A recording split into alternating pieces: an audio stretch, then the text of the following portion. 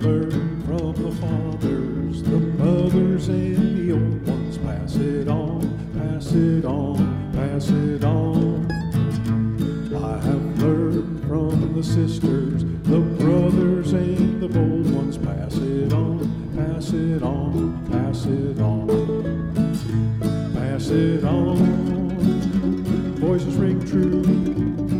No greater gift can be given to you. Tales of work and tales of strife tell the legend of Western Ag life.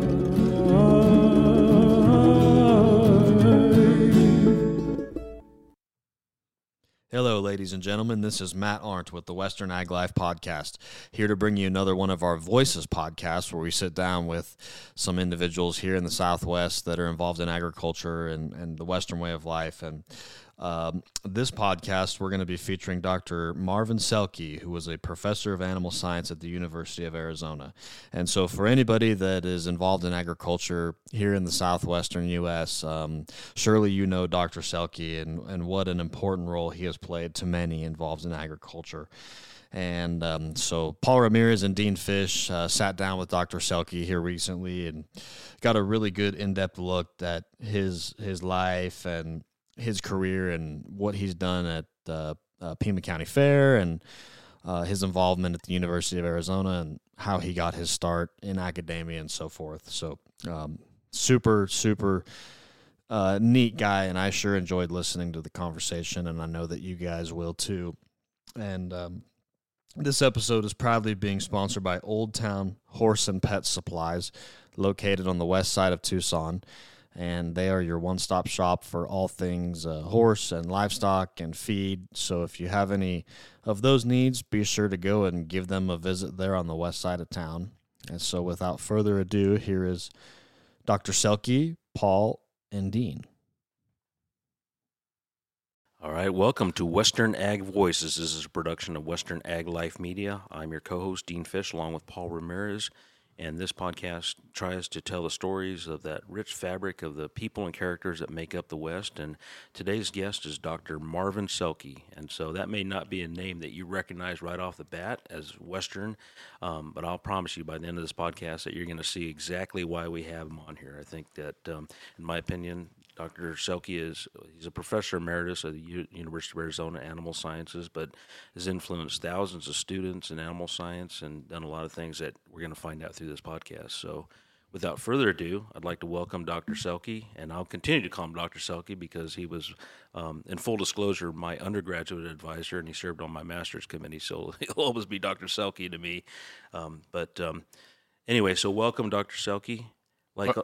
I appreciate the chance to be here, but as I've gone on beyond my years at the university, I sometimes just as soon go by Marv. All right. Well, I'll try that on, but we'll see. Okay. We'll see how long we probably won't be calling you Marvin very much today. So, like all good stories, why don't we kind of start at the beginning? So, tell us about where you were born and kind of where you grew up, Dr. Selke. Well, I grew up on a little farm in northwest Iowa. By today's standards, it had been a pretty small farm. It was only 120 acres, and it was pretty diversified. We had a few cows, we had quite a few pigs, we had the chickens, so everything that was pretty typical of that area at that time. And I was actually born in the farmhouse at home. And one of the other things to carry on from that, I tell people I'm 86 years old now, and I've never spent a night in a hospital in my life. That isn't that I haven't had some health concerns, but my early life certainly was pretty typical of being around a small town. I went to a country school up until second grade, and then we went to what we called town school. So that was kind of my early beginning. Yeah, and what year were you born in, Doc? 1936. 36. Okay. Yeah, so did your family made their living on that farm with that 120 acres? Oh yes, yeah. Of course, we were still had some horses. I can't ever remember when we didn't have a tractor, but we still had horses and used them some. And some of my first work experience, I guess, in the neighborhood was when we were thrashing oats. and the oats, of course, had to be shocked and hauled in on the bundle wagons, and people were getting rid of tractors or getting rid of horses. So some people had to use the tractor, so they used just young kids. I was about 10 or 11 years old, and I drove the tractor on a bundle wagon for one of our neighbors. So that was one of my early experiences working. Yeah, did you get paid for that? Not very much, but yes, they paid us a little bit, Yeah. but they fed us good. Right. whole different era. And certainly there's nothing like good oat dust down your back when you're sweaty. Boy, that is right. Yeah. Nothing itches like that. The other thing I remember about those days is that it really was bad, particularly for people that were working in the straw stack, stacking that straw as it came out of the threshing machine. So, Yeah, a whole different experience that we don't have any idea with our modern technology and modern equipment. well, the other thing is I started to say and lost my train of thought there, but we didn't have electricity when I was born. I think we got the rural electric co-ops came into Iowa at that time. I believe it was 1941 is when it came in. So that was the first time we had electricity. And of course, we lived in a house with no indoor plumbing. So we had the two-holers. And I think I was 13 years old before we finally built a new house on that farm. And so we had really some conveniences after that. Do you remember the first time you actually saw a toilet inside a house? Well, that's been a long time ago. I was more familiar with the two-holer, I guess. Right. Yeah. And they didn't have Charmin either, right? No way. We used Sears Roebuck catalog. Yeah. I've heard that before. Oh, that's interesting. So you went to town school. Did you? So at that point, were you involved in any like youth livestock type activities, or were there opportunities to do like 4-H or vocational ag, or? I was in 4-H for a short period of time. That was prior to the time I got into high school, and I had a couple of steers that I showed at the county fair when I was in 4-H. But then when I got into high school, we had a vocational agriculture program, and our particular chapter was, I don't know what they call it, founded or whatever it was in my sophomore year. So my dad said, well, you can't take over the farm with all your projects. You got to do one or the other. So I said, well, I'm going to be an FFA. So I was an FFA for all those years through high school. And we had a very good program. The ag teacher was very good. We got to participate in some judging contests and frankly did very well. And so that kind of got me started to have a lot of interest in the livestock area. Right. So did you have siblings? I forgot to ask you that. Yes, I did. I had two sisters, both older than I am, and both have passed away, one recently. And then my mother died when I was 13, and my dad remarried, and he married someone that we had known all our lives. We went to the same church, and she had one son, and he was a year younger than I am. So that was the brother that I have. Huh, that's interesting. And Doc, before we get going too far, what were your parents' mother and father's both name? Your mother's maiden name? My mother's name was Martha France, Frantz, and my dad's name was William. Everybody called him Bill, and he was the youngest of 10 children. He was raised up in a little, really tough little farm up in southeastern Minnesota, kind of on a hillside and rocks and everything.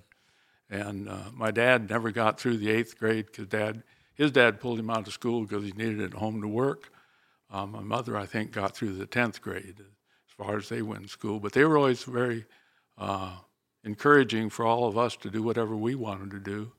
And my older sister ended up being a nurse. My younger sister was just a little bit older than I am, ended up being a reading teacher. And I really think a very good reading teacher, too. So. Did either of your sisters ever have any interest in agriculture at all? They do 4-H or do vocational ag or anything? Well, first of all, 4-H at that time in Iowa was not like it is today. Girls were not in 4-H. Oh, that's right. They did the cooking and the sewing and that kind of thing, but they certainly didn't have livestock projects. And certainly we didn't have any girls in FFA at that time. It was a completely different time as far as the girls were concerned. Oh, I'd forgotten about that. So going into high school, do you have any fond memories of high school, or what were some of your proudest accomplishments in high school in VOAG, or just in high school in general? And did you play sports? Played sports, yes. Was I good at sports? No. Maybe that's why you went into more ag. Huh? I played football for a couple of years, but I really was not a starter. I look at the big kids that are coming in the recruiting classes today, and I think I played, my playing weight was about 155 pounds, I think, when I was a senior, which I'm far and over that today.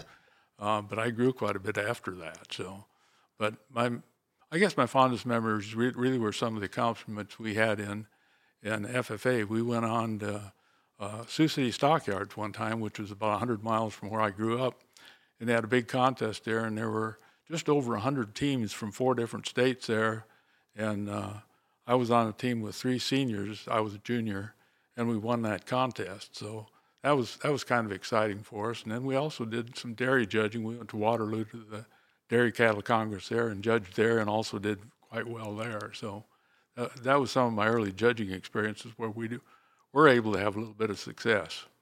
Yeah, that's pretty neat. So following high school, you're the first one. Well, maybe your sisters went, but you're thinking about a post-secondary education. So what kind of went into your thought process then at that time?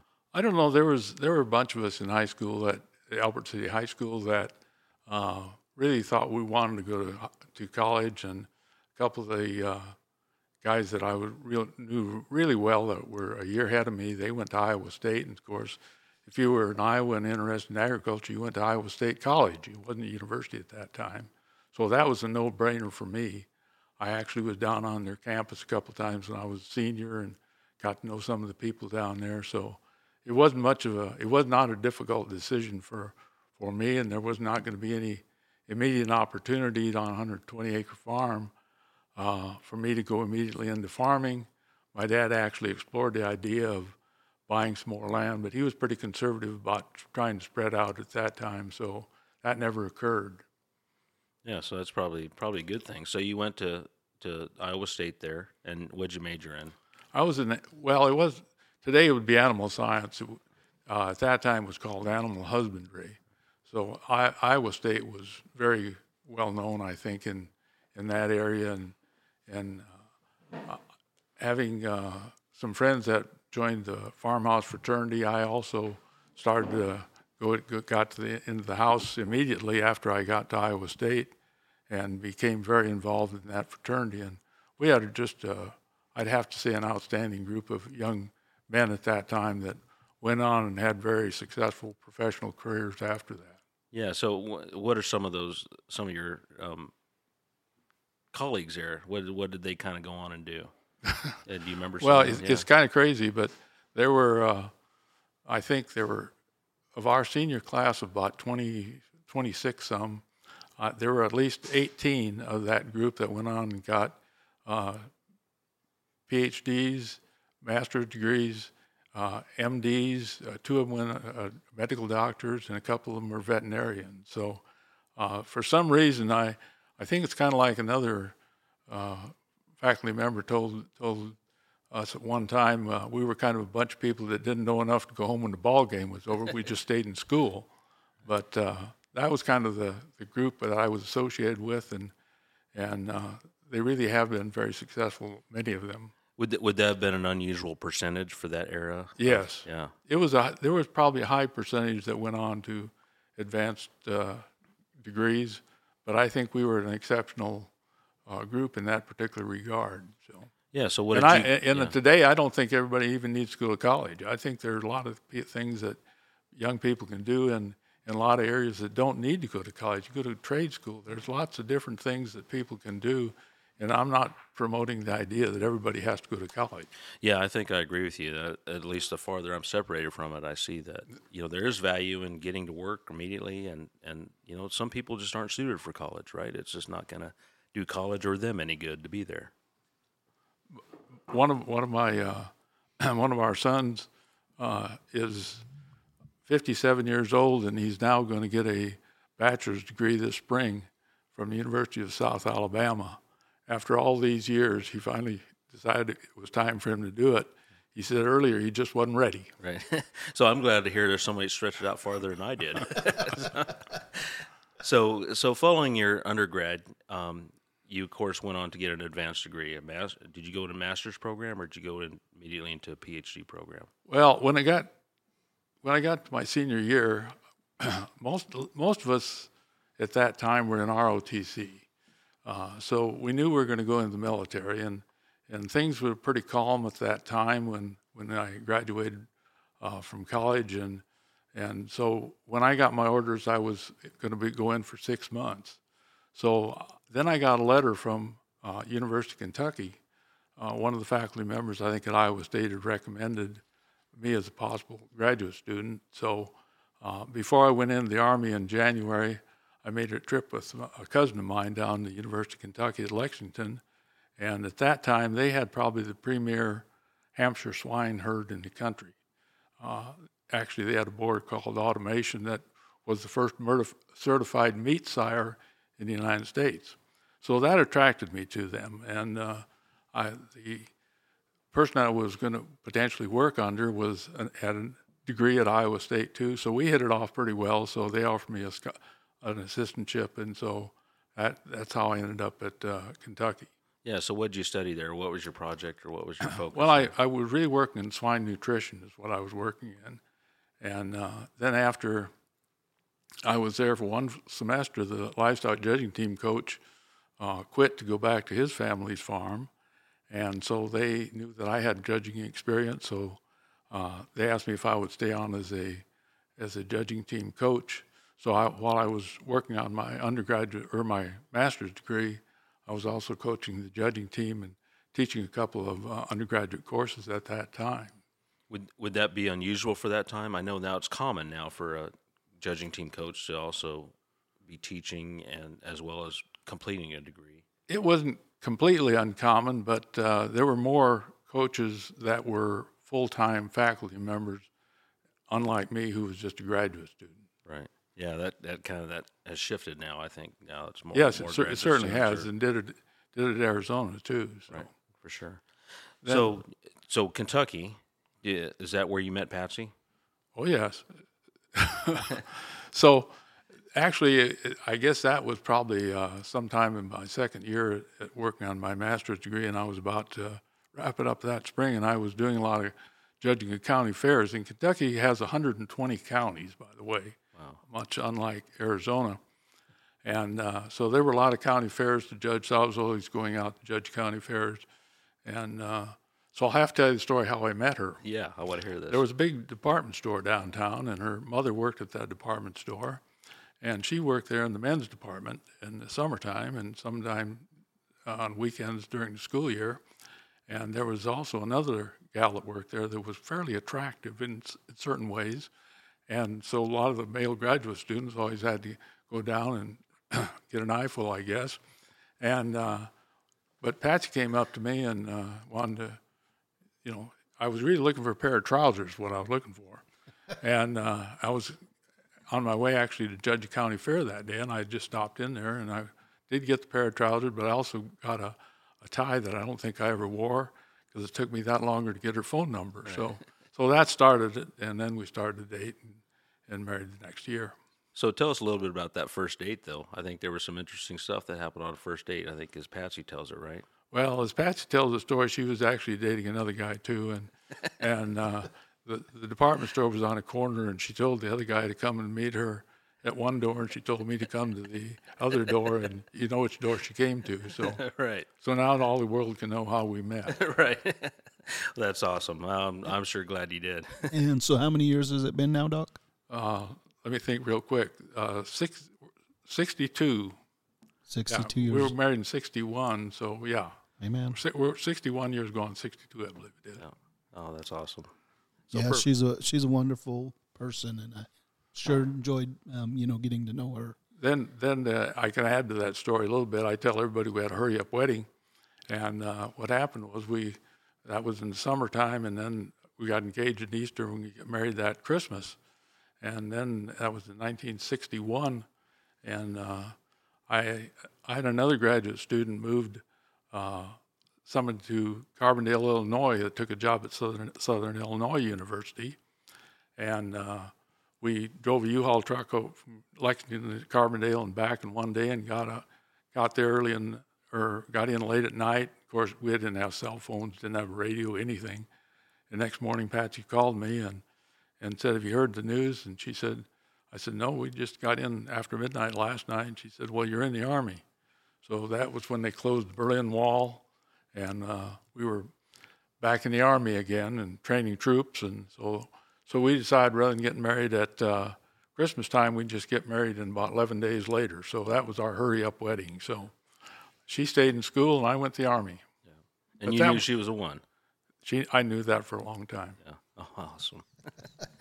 So you go in the Army then at that point? How long were you? We were in 10 and a half months that time. We first had orders to go to Fort Ord, I think it was. No, that's not right. It was to Louisiana. I forgot the base. But then they changed it to Fort Polk in Arkansas. And that's where we ended up training troops. The first day, myself and another guy drove on the base, and we found 2 MPs. We left 10 and a half months later, and there were 10,000 troops being trained there. Wow. Huh. That's incredible. But that wasn't a bad experience because nobody shot at me. I wasn't shooting anybody, and they weren't shooting back. So, right. So you complete that service, and had you completed your degree at Kentucky, or I had completed my master's degree, and I was intending to go ahead for a PhD at that time. At Kentucky still, yes, to stay there? Yes. Mm-hmm. And so did you do that? Stayed there another 2 years and finished that up. Oh, very good. Was that also in swine nutrition? Yes. Yeah, it was. All right.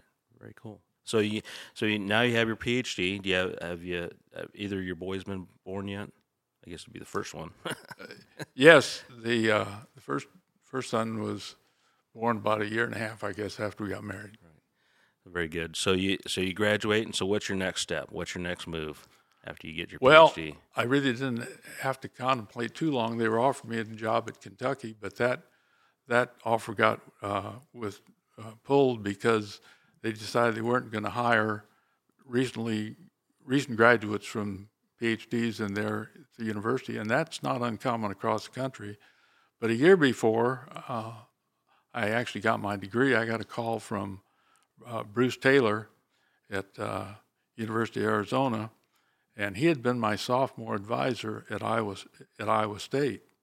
And he said, "We've got a job opening. Are you interested?" I said, "Well, I sure might be interested, at least looking at it, but I've got another year to go." He said, "Well, we might make that work." So actually, that was in the summertime. And then in that January, I actually flew out to Tucson, and they offered me the job while I was there. Was that the first time you'd been to Arizona?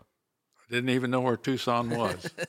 What did you think of it when you? I think there was an old Western. It used to have an Arizona map on it. I believe that I used to kind of know it was close to Mexico, but that was about all I knew. I certainly didn't know where Tucson was. And there certainly wasn't very many hogs. No, that's right. So what were your first impressions of Tucson, if you remember that? Well, Patsy can tell you better than I can. First of all, we had a 7-month-old baby. We had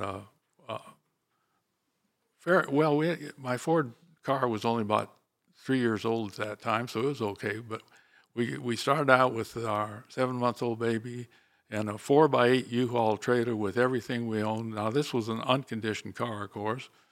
Took 5 days to get to Tucson. I think we spent 3 nights in Texas. And we pulled in off of the Benson Highway rather than I-10. Came up on South 6th, so we can get the vision here, and went to the Flamingo Motel. And the Flamingo Motel, if you remember, is just up there on Stone, just a little north of Speedway. And as we got out of the car, the dust was blowing. It was one of those summer storms come in. This had been like the 25th or something like that of June, because we got here I was supposed to start 1st of July. And the dust was blowing, papers were blowing around, and Patsy got out of the car and holding the baby, and about that time a squadron of jets flew over, and I think Patsy cried. Where have you taken me? But we've loved every moment of it since. So. Yeah, so it's kind of an unusual, I think, that you've spent your whole career at one university, right? At postgraduate. That's true. Yeah, There were a number of us at the university that did stay a long time, though. right. Yeah, so I think Dr. Taylor had a pretty big influence on your career, right? And of course, getting you here, number one. But I think you guys worked together very closely on a lot of the different projects and the farms and stuff. Is that right? Well, that's certainly true. I had a great deal of respect for Dr. Bruce Taylor. One of the things that I think kind of tells the story about him is he was running the beef cattle test station, a bull testing station at the Campbell or the River Road Farm at that time, and whether it was that or just some of our cattle that we had to weigh, if you came in early in the morning, it still would be dark, and you'd see him sitting beside the window, and that was an old dairy farm, and there was an office there, and he was sitting behind that window, the lights off, but you could always see the glow of his cigarette. But when he went in and looked at the bulletin board, there was a little note on that bulletin board, and it said something like, "Half of the fun of being in the cattle business is waiting for sunrise to discover a new calf, read a scale beam, or perhaps just start the day's work." So if ever he said, well, we need to weigh cattle in the morning, you knew that meant just as the sun was coming up and it was getting light enough to see that scale beam, and that's when we'd go to work. That was just the way he was. Wow. And when I came for an interview, that was another story. When I came for my interview, he was going to pick me up at the Flamingo Hotel, and he told me what time he was going to be. I don't remember what time it was, so I was going to be prompt and be early, and I was a little early, and he was sitting there, and the ashtray was full of cigarettes. The paper was totally red because it was all crumpled up, and he was ready to go. So the next morning, the second morning, same thing. He said, well, we'll meet at the same time tomorrow morning. So I was way early. It didn't matter. The paper was red, the cigarettes butts were in the ashtray, and he was ready to go. So that was him. He'd make the rounds of the farm about every morning, and always checking on things. And his department head, we had a minimum of meetings. He checked individually with people about things that needed to be done, but he made the decisions, and that's the way it was. Yeah, it didn't have the committee structure that they probably have today. It didn't have a committee structure at all. Who was the dean at that time? Dean Harold Myers. He was from Kansas State, so there was quite a lot of faculty that had gone through either Kansas State or Iowa State here at that time. Yeah, pretty robust faculty, if I remember my history. Well, you may remember it's pretty robust, but it wasn't when I got here. Yeah. On the animal science department, there were only, I think, four people. Oh, really? In the department at that time. They had just lost two. A year before I came, the judging team coach, Bill Van Arsdale, he was originally from Oklahoma. He had passed away with a heart attack on a golf course while he was on summer vacation. And another faculty member, his nutritionist, I can't remember his first name, I never knew him, but Hubbard was his name. And he had, I believe, had cancer, and he passed away. So, and then there was another faculty member that transferred to a job up in Montana. So there were only really four other people in the department when I came. So it grew after that, and there were, I think, within the next year, there were three more faculty members that came to the University of Arizona. So when you were hired, what were you hired to do, or what was your official position? I was really hired to do undergraduate teaching, which is what I did really my whole career. I was coaching the livestock judging team, and then I taught the laboratories for the introductory animal sciences classes.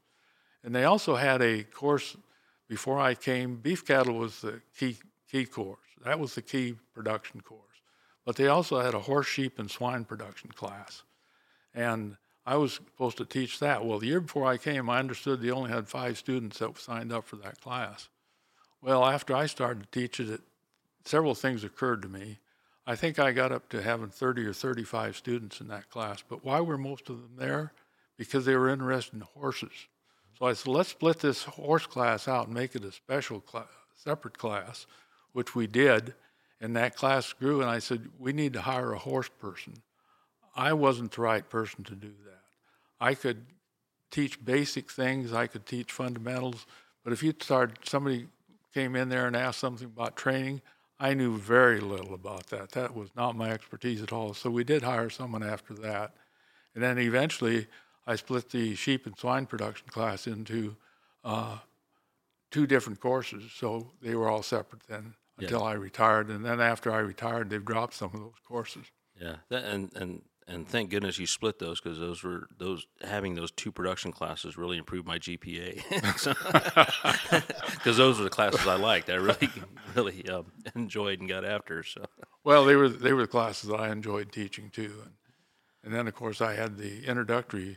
Bruce Taylor taught the introductory classes for a long time, and I taught a lot of the labs. Although we did split that teaching a little bit with dairy science and poultry science in those early years.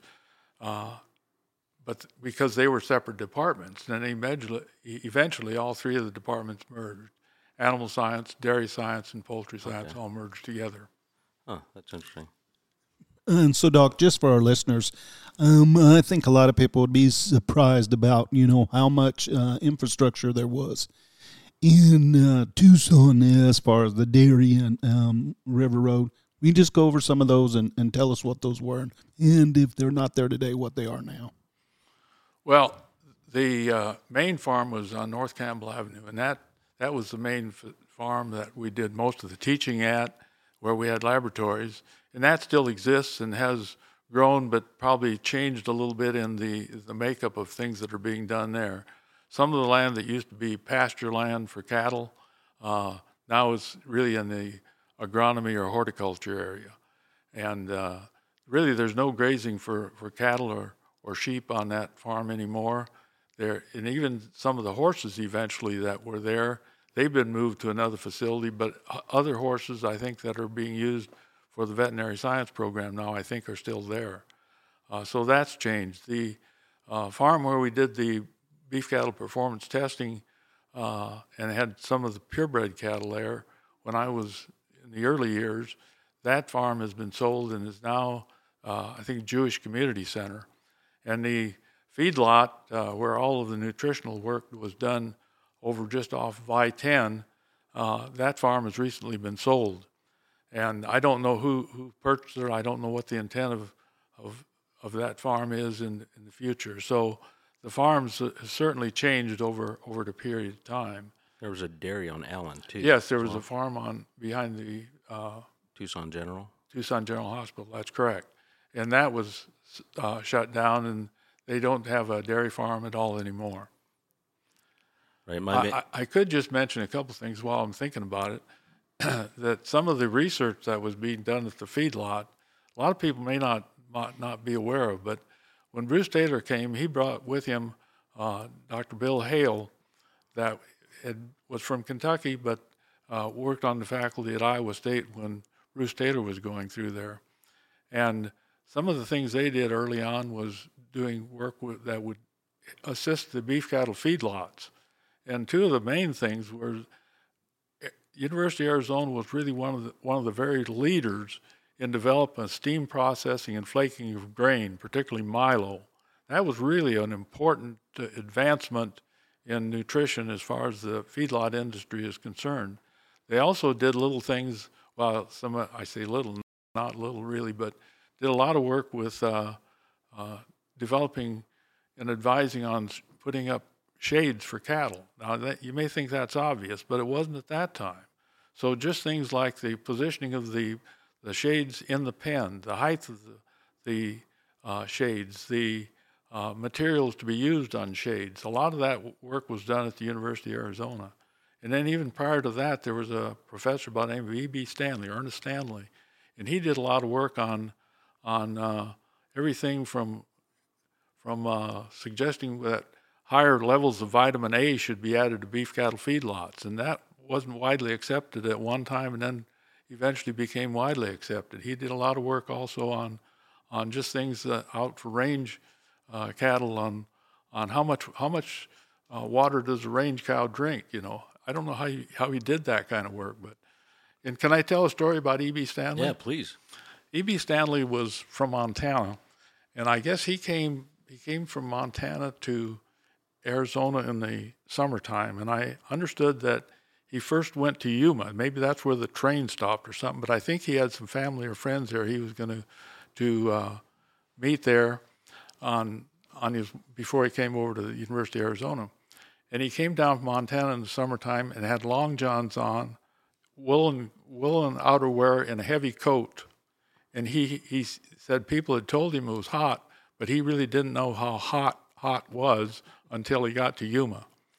And so that was quite a transition for him. But he stayed on, and then he was still around when I came in 1964, but had just retired a year or two before that. So everybody that was in that department early on certainly knew who E.B. Stanley was.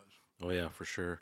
Who are some of the other faculty that you worked with over the years that you had special relationships with, or you felt made significant contributions to livestock in Arizona, and the West? Well, certainly Dr. John Marcello was in the meats laboratory and did a lot of work with a lot of the ranchers. Did a lot of work with putting on demonstrations with 4-H kids. Taught those meat science classes.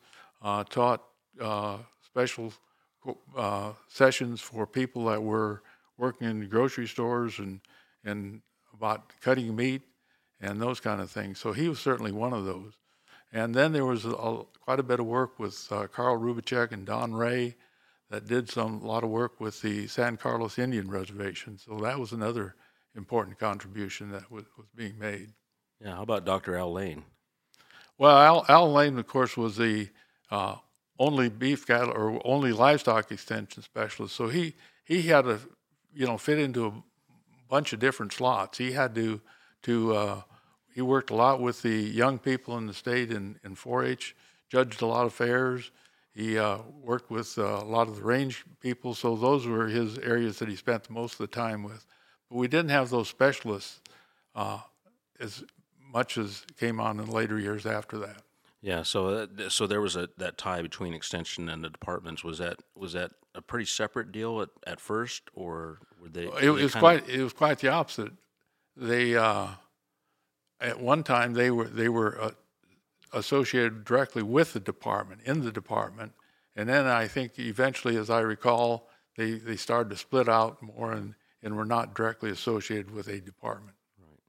So I guess kind of moving on a little bit on some of that stuff, that you talked about the farms, and so did you have official responsibilities in overseeing the farms, or you just work with the faculty and staff out there? Well, it was kind of interesting when I came for my interview.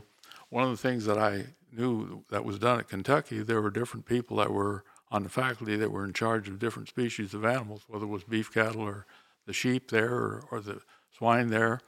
And one of the questions that I asked Dr. Taylor was, do you have a faculty member that's in charge of the different species like the beef cattle? He said, yeah, it's me. So that ended that. But back to your question, I did, after Dr. Taylor passed, or retired, I should say, after he retired, I did look after a lot of things related to the beef cattle. I kept all the records on them.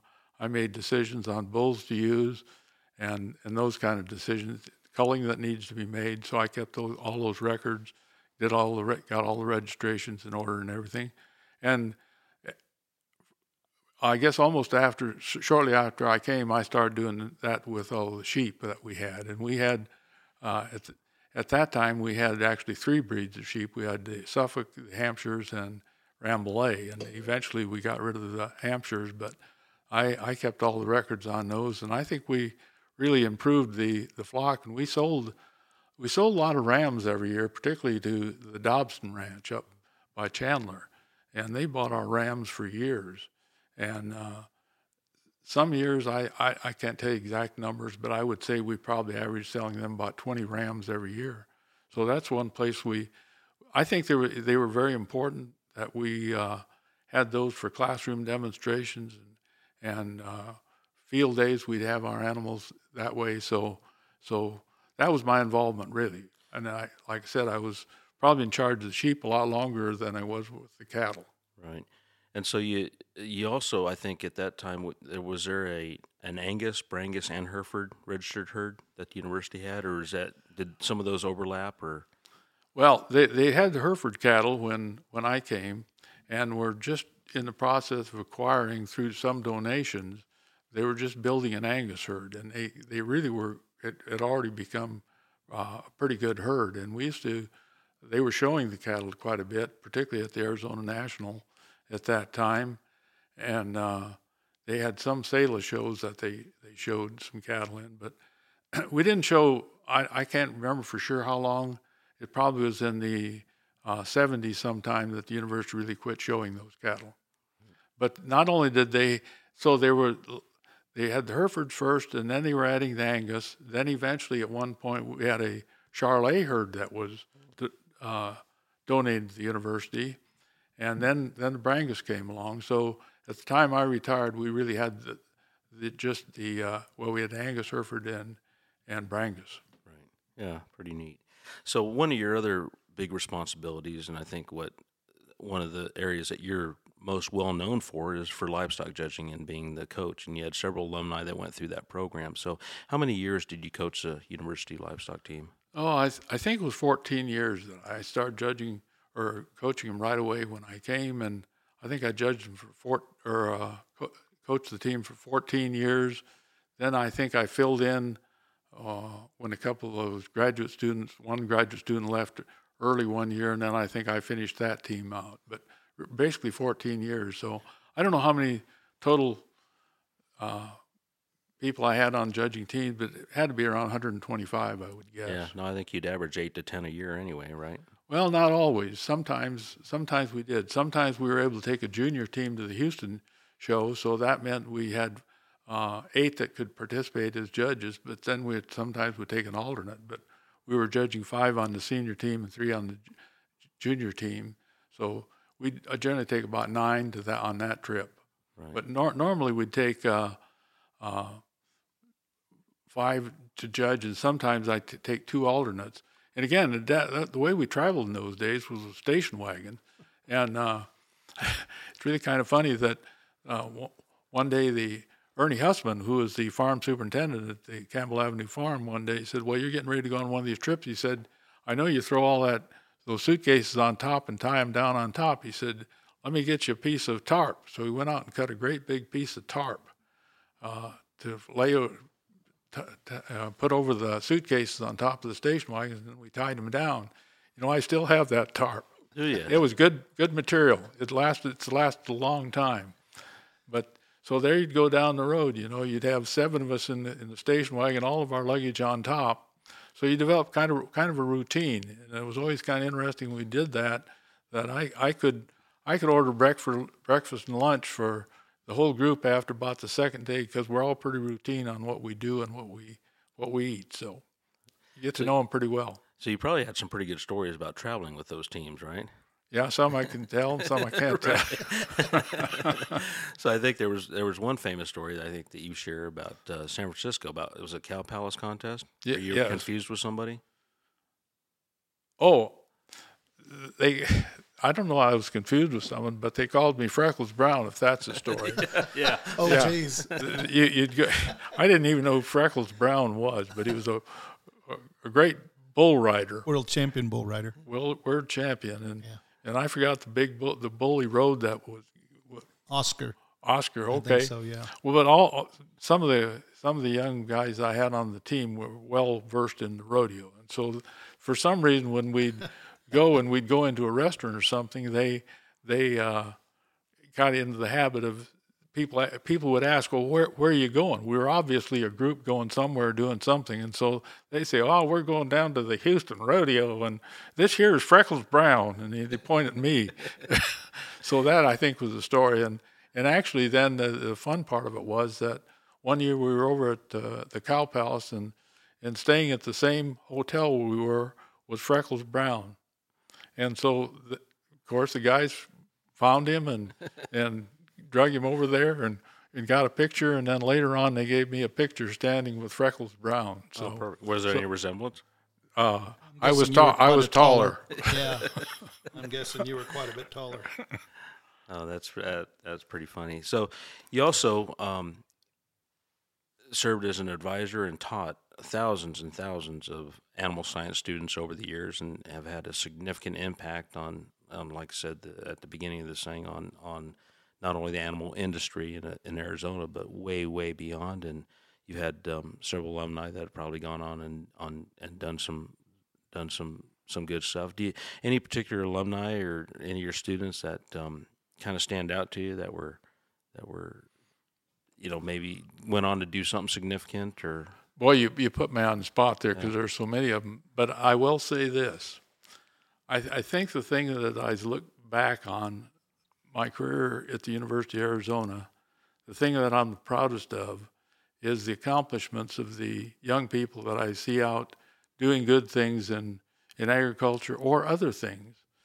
And I think that's the thing that makes me the proudest. I can go up and, Dean, being around the Arizona National as much as you've been, a lot of the people, and I'm not going to start naming names, but all the people that have gone through there, a number of them have been the president of the Arizona National, and so many things in agriculture that young men and women have done, that I guess that's the thing that really I'm the proudest of, that they've accomplished. And I think that is really the highlight for me.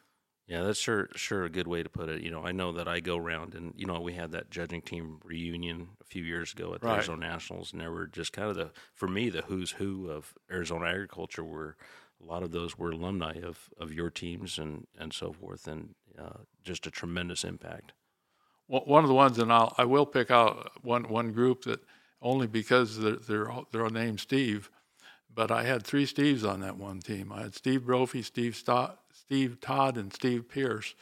And, that's a bunch. And 30 years, 25 years later or something, or whatever it was, I was up the Arizona National, and a couple of them were standing there and they had their backs to me, and I just hollered Steve, and they both turned around. And I said, "Yeah, it still works." If I wanted something done, I used to yell Steve, and one of those guys would jump. So, but and they've all been very successful, but not. I don't want to say uniquely successful, but they have been. Yeah, no, they're certainly pillars in our ag community and way beyond for sure. Sure, they've done a tremendous amount of work and so forth. You also maybe some of the more memorable students maybe weren't the most accomplished ones, but I think you got a call one night. I think you remember sharing a story about a call late at night from a. Do you know who made that call? Who was that? I don't know. Anyway, tell them about a call that you got maybe late at night after maybe some adult beverages, or they had some adult beverages. I got a call. It was late one night. I don't think we were in bed yet, but it was very late in the evening, and the guys I think they were in Globe, I understand, and they were obviously been imbibing, and they said they had a bet going on, and they couldn't settle the bet, so they said, well, Doc will know, so they called me, and the question was, what do you call a castrated male goat? That was the question. All right. So I answered the question, but I still don't even know who I was talking to. They wouldn't identify themselves, and I couldn't tell who they were, but. Yeah, that was one of the stories. The only person in the whole state of Arizona that could settle that bet. Amen. Yeah, for sure. Very good. So you also had several international students, right? You had a lot of students from Mexico that came up and studied here at the University of Arizona. We had some, and then we had some from Africa too. Yeah, I took some summer travel courses too that I did several years. Dr. Hogan from Horticulture Department, myself did one in 1965, and we traveled over 6,000 miles on that trip on a bus, and we had several international students on that, plus some students from Mexico. But we went from Tucson over to California, all the way up to Oregon, across to Minneapolis, down through Des Moines, over to Kansas City. I'm not saying we made the stops in all those big cities. We went to farms and ranches mostly, and the other part of that story, Patsy was pregnant at that time with our younger son, and we thought the baby was going to come before I left, and hadn't arrived, and so finally we got about in the Denver area, and so she said, "You better come home because the doctor said it's going to be soon." And so I flew out of Denver and came back, and 2 days later the bus showed up with all the kids, and they said, "Well, what was it?" And I said, "Well, it's not here yet." So a week later they came with their turned in the reports that I required them to do a week after they got back from one of these trips, and they said, "Well, surely by now." I said, "Check in the fall." Oh, that's funny. He was a big boy when he finally came. He was over 9 pounds. So Now, is that Brad or Brian? that's Brian. Brian. Very good. So now you and Patsy had 2 sons, and did they show livestock when they were growing up? Yes, they did. Yeah, not to the extent that some people show today, but yes, they showed at the county fair, and they both showed at state fair a few times and at the Arizona National a few times, but certainly didn't have the sale circuit that's available today, and didn't have the jackpot shows and those kind of things. So yes, they showed, but certainly not to the degree that you see some people show today. Right. So part of your legacy has been service to the youth livestock in Arizona and way beyond. And so I'll ask you about SELA and Pima County Fair in just a second, but your involvement with the Arizona Nationals goes back quite a bit, right? Well, I guess this year we missed the Arizona National. I was just coming back, just ending up on a very mild case of COVID, and Patsy had some skin cancers taken off her face just before Christmas, so we weren't able to go up this year. But that's only the second Arizona National I've ever missed since I've been in Arizona. But I started out really in the just helping with the junior show, and I'd a lot of times take judging teams up there too, and then we'd work out on our own. And then in 1975 was when we started the collegiate judging contest up there, and I would give a great big shout out to the county agents at that time: Carlton Camp, Van Wilson, Bob Rassico, Harold Lougheed, some of those guys that were in extension. They really were kind of the backbone to help get that whole thing off the ground and get it started.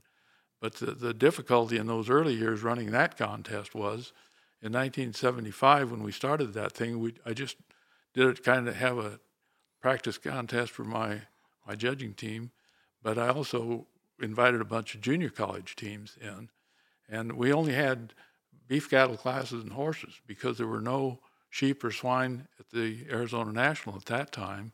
So then soon after that, we'd actually haul livestock up from the farm to Campbell Avenue Farm to fill out some of those classes up there. And then, of course, as the Arizona National added sheep and swine, that became a lot easier then too. So yeah, it made it we have, I think, a pretty well-recognized contest now that it incorporates all those species and, sure, and kind of gets those young people ready for Denver. You probably have goats now too, don't you? We do have goats now too. Yeah, that would be the logical next step. Yeah. And then you don't have horses anymore. I don't No think. horses. I don't know when horses dropped out. Maybe in the 90s. That was always very, very difficult. You could get people to bring in 4 horses, but were they a placeable class? That was the most difficult thing, is to get a class that was, had a good top pair or good top and an easy middle, or I don't know. It was just tough to get classes that worked very well. So did you, in those first contests, were you the superintendent? Did you help pick the classes, put the officials on, and all that stuff? In the first couple of contests, after we started it, I didn't want to be the superintendent because I still had a team in. Right. Then after that, after a couple of years, then I was the superintendent of the contest for a number of years, yes. And that was all scored. If I remember right, the contest was held on one day, and then they had an awards breakfast the next day. Next morning. That the county agents put together. Which Yes, that's right. On some of those. Right. And part of the reason was because you had to score those with Hormel cards, right? Everything was hand-tabulated. Everything were tabulated with Hormel cards, that's right. Take a while to do that. Yeah, it would. Because how many classes would you have, and how many set of reasons would you have in that contest? I think we were running 10 classes and 5 sets of reasons is what I recall. Right. But then we were running the 4-H FFA contest the next day too, so you had 2 contests in a row. Right. Yeah, a pretty significant number of scores to tabulate. So very cool. So now, kind of moving forward, you've spent I believe, in excess of 40 years on the Southwest Fair Commission there in Pima County. Am I close on that? Close, but not right. Yeah, well, that's the story Well, of my life. I think I've been on the Fair Commission since 1986. Okay. But I've been involved with the Pima County Fair since 1965. That would have been the first Pima County Fair, and they asked me to come out. And the fair, of course, at that time was on South 6th Avenue at the rodeo grounds. And they asked John Devine and myself. John Devine was a graduate student from Kansas, and he was helping me with the judging classes. And they asked us to come out and sift the steers. Well, if you can't remember that, you aren't that old. But in those days, we called them baby beeves. And the champion steers at that time, a lot of times were under 800 pounds. It'd be 700 and some pounds. Well, they asked us to come out and sift the steers, which we don't do anymore at this show, but they asked us to sift any that shouldn't even be brought into the ring. So they were mostly Hereford steers, and I would say a lot of them were 500, 600, some 700-pound steers. But there were some steers in there that were just thin. And so we went down through there and looked at those, and then we got together with the beef superintendent. We started down the line. We said, well, this calf probably is too thin. It isn't marketable, really. Probably shouldn't be in the show. Okay, and we do that with a couple more, and then we came to one, and we'd say, well, this is the same as those other two we just looked at. Probably should eliminate this one. Well, do you really think so? Well, I said, if you take a close look now, it's the same kind of weight, but the condition on the calf is the same. It's thin. It's certainly not ready for slaughter at this time. Well, that's Mr. Fish's son's calf, whatever the name. It wasn't Fish, obviously. He's the sponsor. So then we finally left, and I'm not sure what they did, but we gave our advice, and then we left. And then after that, I think I judged pigs I judged the swine show for probably 7-8 years after that. And I judged the lamb show 1 year. And 1 year there used to be at the rodeo grounds down there was an auction ring, which was fairly small. And that's where they had the hog show because they probably didn't have over 25 pigs. Well, then the show started to grow. And I came out there one night and we're judging these in the evening. And they brought a class out, and it was, I thought they said this is a market hog class. And they brought the class in, and I started looking around, and I said, something's wrong here. This doesn't look right. And I think there were over 25. There could have been 26 or 7 in that class. And I said, give me the weight range again on these. They said 70 to 170. And I said, and you want these judges market hogs? Well, yes. I gave them all yellow participation ribbons. Yeah. And then I wrote some fairly good letters, I think, after that, and said, the youngsters need more guidance here. They need some guidance on starting weights, some goal weights, and at that time even the typical market weight on hogs, 180 would have been acceptable up to 230. 230 is the low end now, but at that time 180 to 230 was pretty good range, and so I started to get involved more with working with some of the 4-H people and trying to get them to establish weights and requirements. So, but that was one of my early remembrances that wasn't so good because I was really, really surprised that we'd have that many that weren't into that quality. Then after that, I guess I got into being a project coordinator for the beef cattle, and I did that for 7 or 8 years. And in 1986, I finally got appointed on the Fair Commission, and still on the Fair Commission today. Wow. So, and one question, Doc. What year did they migrate from the fairgrounds to the current fairgrounds, from in town to the? Well, I'll back up just a little bit here, but the fair has been at 5 different locations. First of all, it was on at Elysian Grove is what it was called in 1911. Yeah, that was right, 1911. And that's just south of where the Tucson Community Center is downtown. And that was 1 year before statehood. Wow.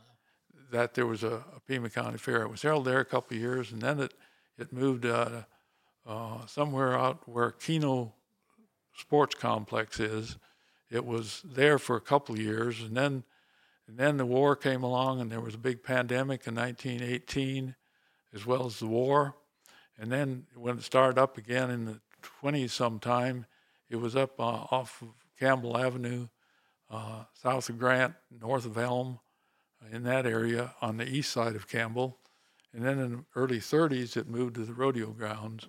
And then it finally moved to the grounds where we are now in 1972. And so that was the first year. They were going to try to get it started in 71 out there, but the move came in 1972 at first. And everybody wondered, why would you put a fairgrounds that far out? No one will come. Well, now we're worried about encroachment out there more than anything. We have some activities now. We just had a rather wild event out there a couple of weeks ago when they got some phone calls because people could hear the band at night. And so, we're just and of course we also have to be concerned about light out there because of trying to create an atmosphere that we don't create too much light. And so those are different problems too than there were 40 years ago. A lot of stuff behind the scenes, and no one has any idea. You served again very successfully and admirably on that board and several other boards. And I guess if I had to ask, what do you think are some? And you've seen plenty of good and maybe not so good board members go through the system in different organizations. What do you kind of think are keys if someone's interested in serving on a board? What are keys that he or she should be aware of that would make them a good board member in service, in particular to a fair or junior livestock kind of thing? Well, I think particularly on the Fair Commission, we've got some people on there that have a tremendous amount of actual experience running a company, a business aspect. I think but we need to diversify. We don't need all one kind of persons. We need people with different backgrounds, different viewpoints that can contribute. And most of all, the one thing we don't want is people that come on with an agenda. I think they always have to me, that's one of the big things. People that come on that have an agenda can't contribute as much as those that are going to do the best for the organization as it should be run. So to me, that's one of the big things. Yeah, that's very well put. Yeah, I've seen that same thing in organizations where they're successful are people that are selfless and look at the overall greater good rather than their particular little aspect. The other thing I would tell you about our Pima County Fair is that it's run by the Southwestern Fair Commission. We're a private nonprofit corporation. So people think because it's a county fair, it's funded by the county. It is not. In our particular case, we do not get any money directly from the county. We get some money as all county fairs, Arizona National, SALA, all of them that get money from what we've always called the Governor's Fund. And so that's the only outside money that has come in. Fortunately, we did get some COVID money, as a lot of groups did. We did get some of that money over the last 2 years. But other than that, we need to generate enough money and we put everything right back into it. So we've really grown over the years in the amount of revenue that we've generated. One of the things that kept us going through, and I'm deviating a little bit here, but one of the things that really kept us going through COVID was we developed, took the old 4-H campground some years ago that had about enough electricity to run a 100-watt light bulb, and space is not big enough for these big motorhomes or trailers that come in now. So we reduced the number of spaces to about half of what it was and put in enough power, put in sewer lines, water and everything. So that really, during COVID, was one of the things that really gave us a constant source of income, was people coming just off the road. And we've developed enough of a reputation just by word of mouth of people that we get a pretty constant flow. And not only that now, but we've got some big RV rallies coming in. The one that's coming in March of this year, we've got a 10-year contract with them to come in every other year, and they'll bring between 900 and 1,000. The one that we got a contract with to come in March of next year, I think the last time they were here, which was during the end of COVID, they had about 1,800, but we'll expect between 2,500 and 3,000 RV units to come in at that one. So the RV thing has really been pretty good for our organization. The other thing that's happened is we took one of our big meeting halls and insulated it and heated it and cooled it. I'm talking about Old Pueblo, as you know. And so we've been able to generate more things. And January used to be a pretty dead month out there. Now we've got we had something. There was only one weekend in January that we only had one event. And most weekends we've been having 2 and 3 events. Hunter jumper shows, we have dog shows, we have gun shows, we have motorhome shows, a lot of things going on. We've got the 2 drag strips two motorsports things, the drag strip and the circle track that we've got leased out, so we don't operate them on ourselves. Yeah, that's a tribute to the innovation and hard work that commission and, of course, John and his crew out there that kind of keep it all put together. The commission can do so much. They can make, we set direction, we try to have things organized, but it's the staff that keeps it going. We were at 24 full-time staff prior to COVID, and we got down to 8 during COVID just to keep it running. So one of the things I guess we did learn is that a lot of the staff that were doing one job, they could learn to do 2, so we're probably more versatile than we were before. I'm not sure we need to go back to 24. But the staff, we have an outstanding group out there that really make things happen. And it's, I think, working very well. And then we, as you know, the Houghton Road project has been difficult as far as getting people in and out, and we're finally going to get a traffic light at a needed intersection out there that everybody coming in and out with horse trailers and motorhomes and whatnot. Now that at Breck, and I'm speaking to you that know the area, but Brecky Road entrance now is going to have a stoplight. Oh, that's seems trivial, but something that was hard to get for many years. It'll make the fair a lot less exciting. Most of the time, you get more excited trying to get out of there than you would riding a ride inside. But yeah. So kind of bouncing back just a little bit, if I will. One of the things I've always been curious about. Did you get to judge any of the major shows or any of the majors, or what were some of the bigger shows that you were able to judge at? Oh, I don't say I've judged a lot of major shows. I really haven't. I judged. When we were doing group judging at one time, I judged the Kianinas over at the Cow Palace. I guess the biggest show I ever judged was the show at El Paso. I judged the hogs there one year, and I judged the sheep there. I think I had 900 or something sheep, market lambs in that show. And the interesting thing to me was they said, well, we're going to pick the grand champion at 4:30 this afternoon to be televised live, so we need to plan accordingly. So when you're starting out at 8 o'clock in the morning or something, you know you're going to be on TV at 4:30. You got to keep it rolling. Yeah, you got to hustle. And I did judge Albuquerque a couple of times. I judged the market hog show there. I think one time I think I had about 400 head or something like that. I judged the beef or the Angus open cattle show one year over there too. So those are some of the bigger shows I've judged. I wouldn't say I'm world traveled by any means, but I have judged a few. Right. And I judged every county fair in Arizona, and quite a few of them multiple times. So and that was another thing. You talk about what are some of the more enjoyable things that I've done.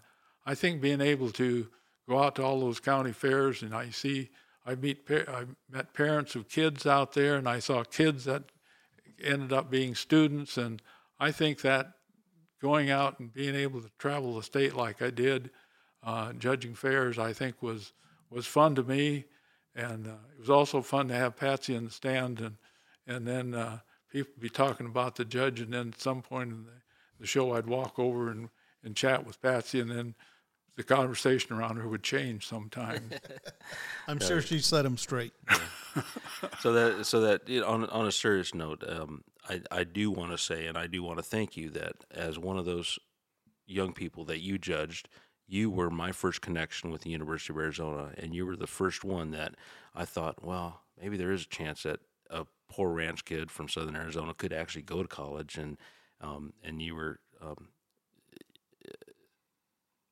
maybe had the bad fortune to get me as an advisee, or good fortune, but anyway, you were the connection that I had, and I know that story holds true for a lot of students, and you helped me with scholarships, and you helped a ton of young people with scholarships and guidance, and helping them get through school and helping them do things that maybe they didn't think they could do. And so on behalf of all of those other students, I want to thank you for that, because that's a big deal to me personally, and I know a lot of those students. But Dean, I know that you worked a lot too while you were going through school. Right. You didn't have it given to you. I know how hard you worked to get your degree, and that was part of it too. Yeah. So. Well, and I appreciate that. So one of the things that maybe some people don't know, I was the outstanding graduating senior of my class, and I certainly did not have the highest GPA. And I know that Doc lobbied for me just because of some of the balance that I tried to have there. Sure, and Doc, when we were on the infancy of starting this podcast, Dean and I, we talked about some of the people that were going to be on the front of our list, and certainly you were on the first page, and had a great influence on me. When I was at Amphi with Mr. Bernal, you were always a great access, and gave us access, to animals and that, and you've been a real influence in my life, and I want to let you know, how much we appreciate you and appreciate all the things that you've done.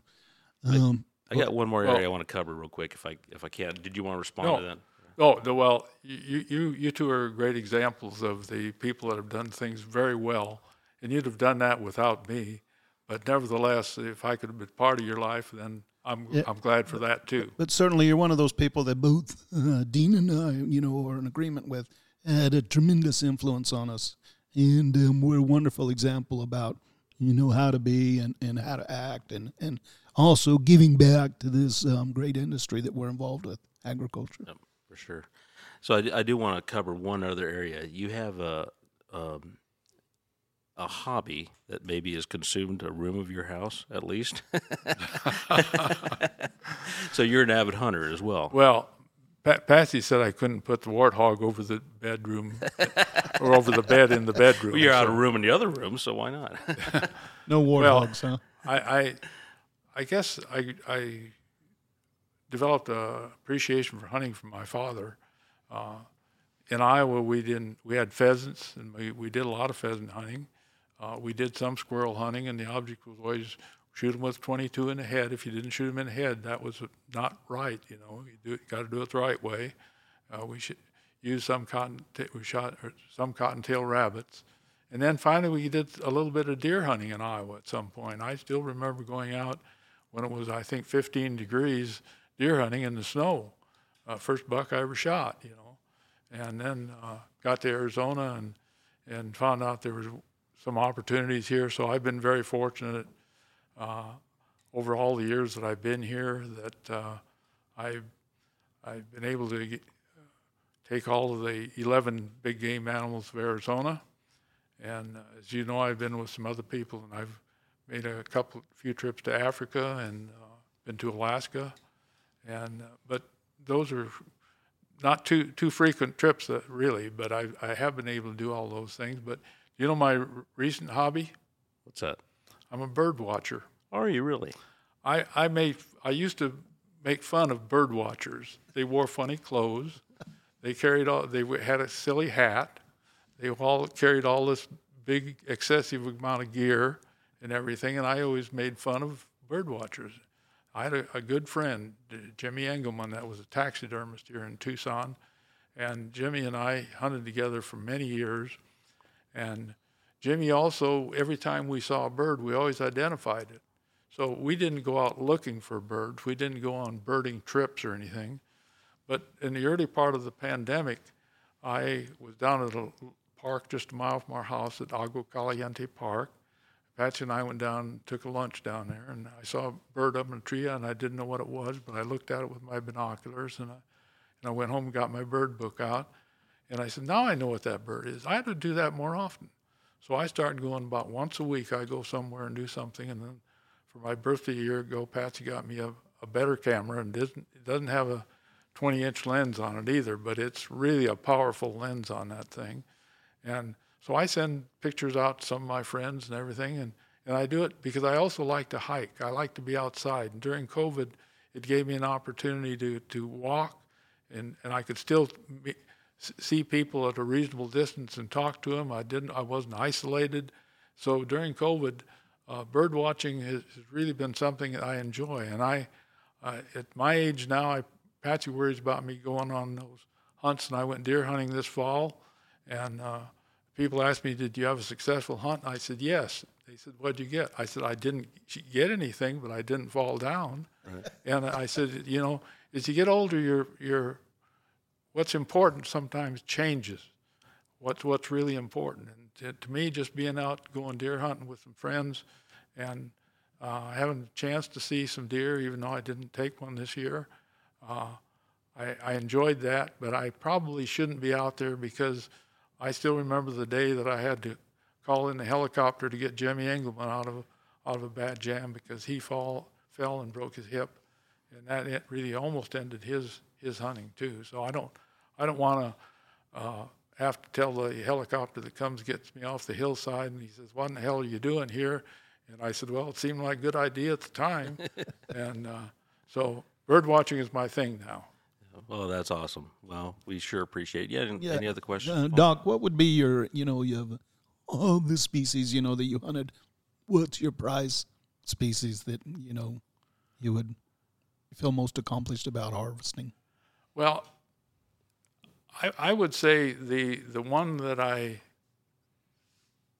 probably would think was the most interesting would be a leopard that I took in Botswana. And I had been to a Safari Club International get-together, and as I was leaving, one of the guys that we had hunted with Garrett Ham previously, he said, you ought to come and hunt up in our new place in Botswana. He said, I've got a couple of leopard tags. I said, well, I've already booked a hunt for a caribou this year. I can't do that. And as we left, Patch said, do you want to go on leopard hunt? I said, no, I've already got another hunt. And so she said, well, you better do this. You may not ever get another chance. I don't want you ever to say in the future, I wish I'd have done that. So a couple of days later, I called the guy back. He was already back in Africa. And I said, I'm coming on that hunt. And kind of make a long story short, took us about 3 days to get there. And the hunt was, when we finally got there, they picked us up and we said, we're gonna hunt this evening. We got a leopard. We're gonna hunt tonight. I said, I thought we were gonna start tomorrow. No, must hurry. So we hurried over to this place, and they had a beef calf killed. It was out of a Charolais cross cow, and the calf was probably a 350-pound calf, was killed by a leopard, and they put it up in a tree and covered it so the vultures wouldn't get the calf. And then we came in and sat down, and my older son Brad was with me, and we built a blind, got in it, sat there about an hour. The leopard came in, one shot, the hunt was over, and then we had 10 days just to have fun. So that, and then probably the other hunt that I really enjoyed too was out on one of the Aleutian Islands on a caribou hunt. When you go out in the morning and find that there have been bears all around your tent at night, then it kind of makes it kind of exciting. Yeah. Excited wouldn't be the word I'd use. Well, very good. Well, I think we're kind of toward the end of what we wanted to talk to you about, Doc. We really, really appreciate your time. Any other questions, Paul? Doc, and just words of wisdom, I admire the fact that both Patsy and you have stayed very active, up into your later years of life, and I guess the good Lord's blessed you with health, and your mind is incredible.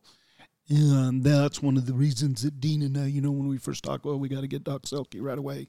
Not because we're worried about you going somewhere, but just the fact that, I appreciate the fact of how you've been able to stay young and engaged. And just talk a little bit about, what's your philosophy on that, about how you guys look at life. One of the things that Patsy and I have been saying for a number of years now, it looks to me like the only way to get out of 4-H is to move or die, and we don't like those two options.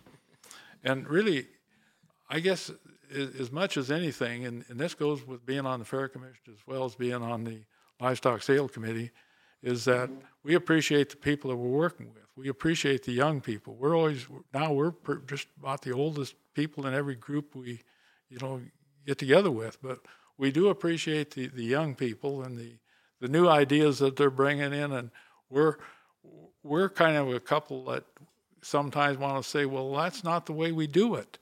And then we see a new idea and we say, well, that worked pretty well. So I think the reason we really stay in it is because of the people that we have an opportunity to associate with. That is the reason itself.